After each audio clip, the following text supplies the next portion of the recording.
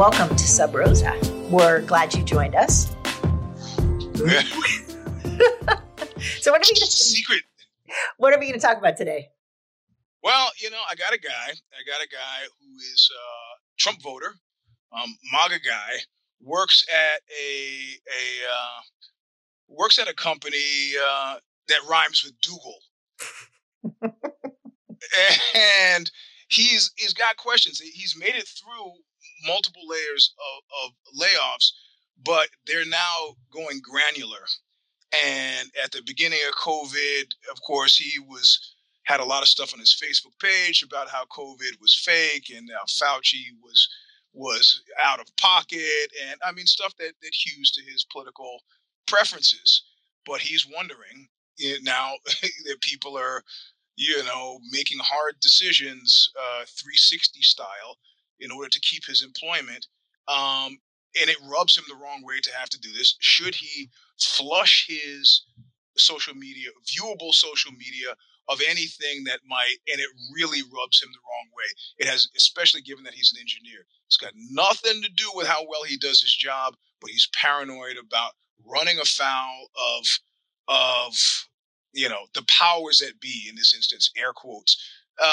So his question is, in a casual way, what do you think, Eugene? Should we, is that can I live with myself flushing this in order to keep my job, or just let the chips fall where they may? And in other words, if I'm representing unpleasant views in my own life that don't jive with the corporate the body that I'm now, affianced to, should I change just for the sake of keeping my job? And what kind of person does that make me? And I was like, that's kind of cute and darkly philosophical, and we will talk about it on Sub Rosa, because that's what this is for. So interesting. I mean, I guess my first thought is, how badly does he need the job? He's 47 years old, has a special needs kid, and a wife that doesn't work. So his wife presumably doesn't work outside the home. Thank you very much. Yes, correct. So I would suggest, according to him, he doesn't work too much in the house either. But I don't want to get. That's personal. right. He's right. I think that if I'm sure that's a good job. I'm sure it has good benefits. I think that the idea of being silent on places that are readily accessible by people that employ you is probably a good idea, regardless of where you are on the political spectrum. Right. I mean, for people that are living in, very, very conservative parts of the world and they're very liberal, I would probably give them the same advice. If you need the job, be still on Facebook. Right. And let's remember, social media is not political action. Right. Like, you can do really substantive political action that you never have to broadcast.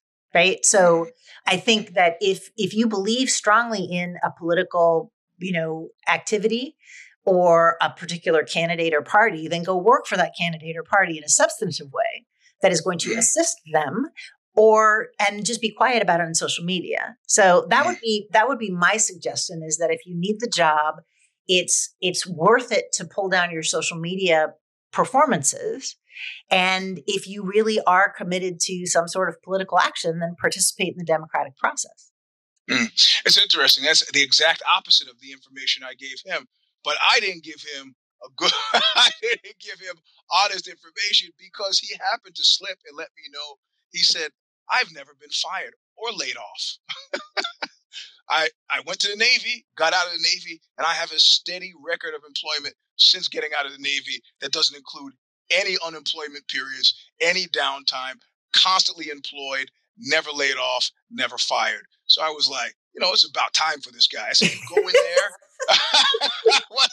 You go in there and you let them know who's boss. And of course, he disregarded my information completely, which is why I presented it to you. And I think that's probably what he intends to do. It rubs him the wrong way, and I couldn't sell it any better. But I think you just did. Well, and I think the challenge is that I think there's a difference between political activity and what it is that you say on social media.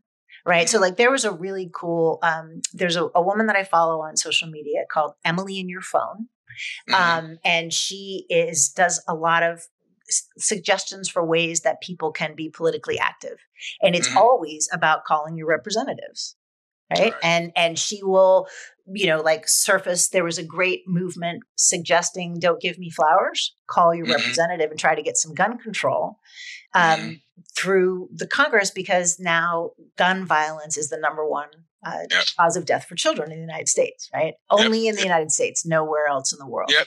And so there's a lot of things that people can do to make a difference in their community or to participate in the system without necessarily having to perform it on social media. And I think the challenge is, like depending on who you're working for, everything, as we know, is so polarized, right? So if I were to walk into a workplace in, Texas, let's say, right, or some conservative area, I would probably keep quiet about what I do, who I Mm-hmm. am, who Mm-hmm. like there's a lot of different things that I wouldn't say. And I don't necessarily feel like that would be hard for me. But I think this is a generational difference, right? So I didn't grow up with an idea that work was a place I should be able to show up authentically. Mm-hmm. Mm-hmm. I grew up understanding that you showed up at work and they gave you money, Mm-hmm. and you had to be careful. It was a job. It wasn't like school. It wasn't like community activities. It wasn't my family. It was a play. And probably because I started out, as a waitress, and I was sexually harassed from the minute I started the job, right? I mean, like physically harassed, like bosses touching my breasts, right? So I never had a sense of work as being a safe space. And I think that's a great goal, but I'm always sort of bemused with younger people who feel like they should be able to show up authentically at work and be safe, because I never have showed up authentically at work because I've never felt like I'm safe. But that's interesting, because I have to say there was pre-internet and post-internet. And pre-internet, I felt fairly emboldened. People would say, "What are you doing this weekend?" I go, gardening. They say, "Where were you this weekend?" I go, "Dublin." They go, "Oh, East Bay. I heard it was hot this weekend." No, I was in Dublin, but I could just get away with saying Dublin, Ireland. I could just get away with saying Dublin and the people in the Bay Area. So I had a good deal of invisibility.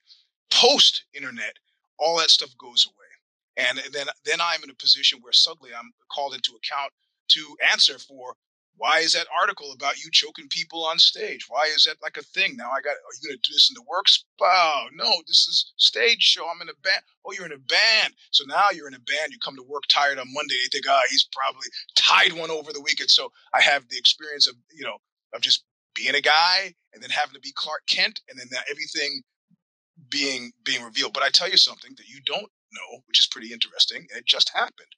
I happened to see on the road at 6:20, maybe Thursday morning of last week, I happened to see the disgraced former CEO of Ozzy on the road, driving by me 10 feet away. And first I noticed the car, because I remember his car. And then I see the sweatshirt. And this is in the New York Times. You can Google the guy's name, Carlos Watson. I see the sweatshirt that I recognize, having seen him wear it many a time in the office, and I look up and I see it's him. And I go, whoa, and I look at what's he doing up this early, first of all, and I look and I see his license plate that used to say OZY.com has now been changed. And I've been thinking about it ever since, because despite, the federal investigation, the Department of Justice, his arrest, his upcoming trial, it never would have dawned on me to try to conceal ownership of who it is that I was by changing my license plate. I just would have left it Ozzy.com, but he changed his license plate for whatever reason. So, the federal indictments could be kind of a clue as to the reason. Yeah, but it's your car. What is the people going to say? Oh, Ozzy.com, that's the guy who's federally indicted. I mean, any more or less in his face? I just, so there's a certain need to hide always, but at the same time, I still have a strong feeling about, no, I don't have a strong feeling about it. The reality of it is it's impossible for me to hide. So right. I've had to make my peace with it. But you also have, lots of pictures on the internet of you without your pants on a stage. That's what I'm saying. It's impossible for me to hide. So it's not like I do that stuff in the workplace, but right. The person who's looking for an excuse to not give you a job has now found it. So. Although I think it's interesting. I was talking to somebody who kind of hinted at the fact that when we post cut downs of the Bad Boss Brief on LinkedIn, they don't get reshared very often. Right?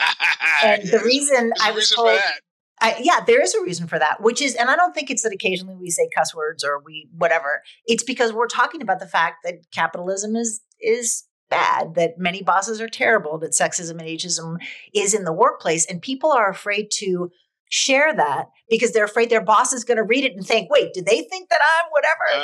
And it's interesting. So it's like that's kind of what's happening right now, even with us. And I feel like, okay, fine, we'll fly that flag. It's good. The people that want to hear us all, scoot over to Substack and join us at the hearth as we burn whatever it is that we're burning to the ground. So, a benefit to being the ages that we are. It's like at this point now, what are you going to do to me? What are you going to do? You're going to beat me up? What's the worst? And I think also, I mean, this is something that people talk about and they joke about, but as a woman who is postmenopausal, I will tell you, it is true that I biologically don't give a fuck anymore. There is something about the ebb of estrogen.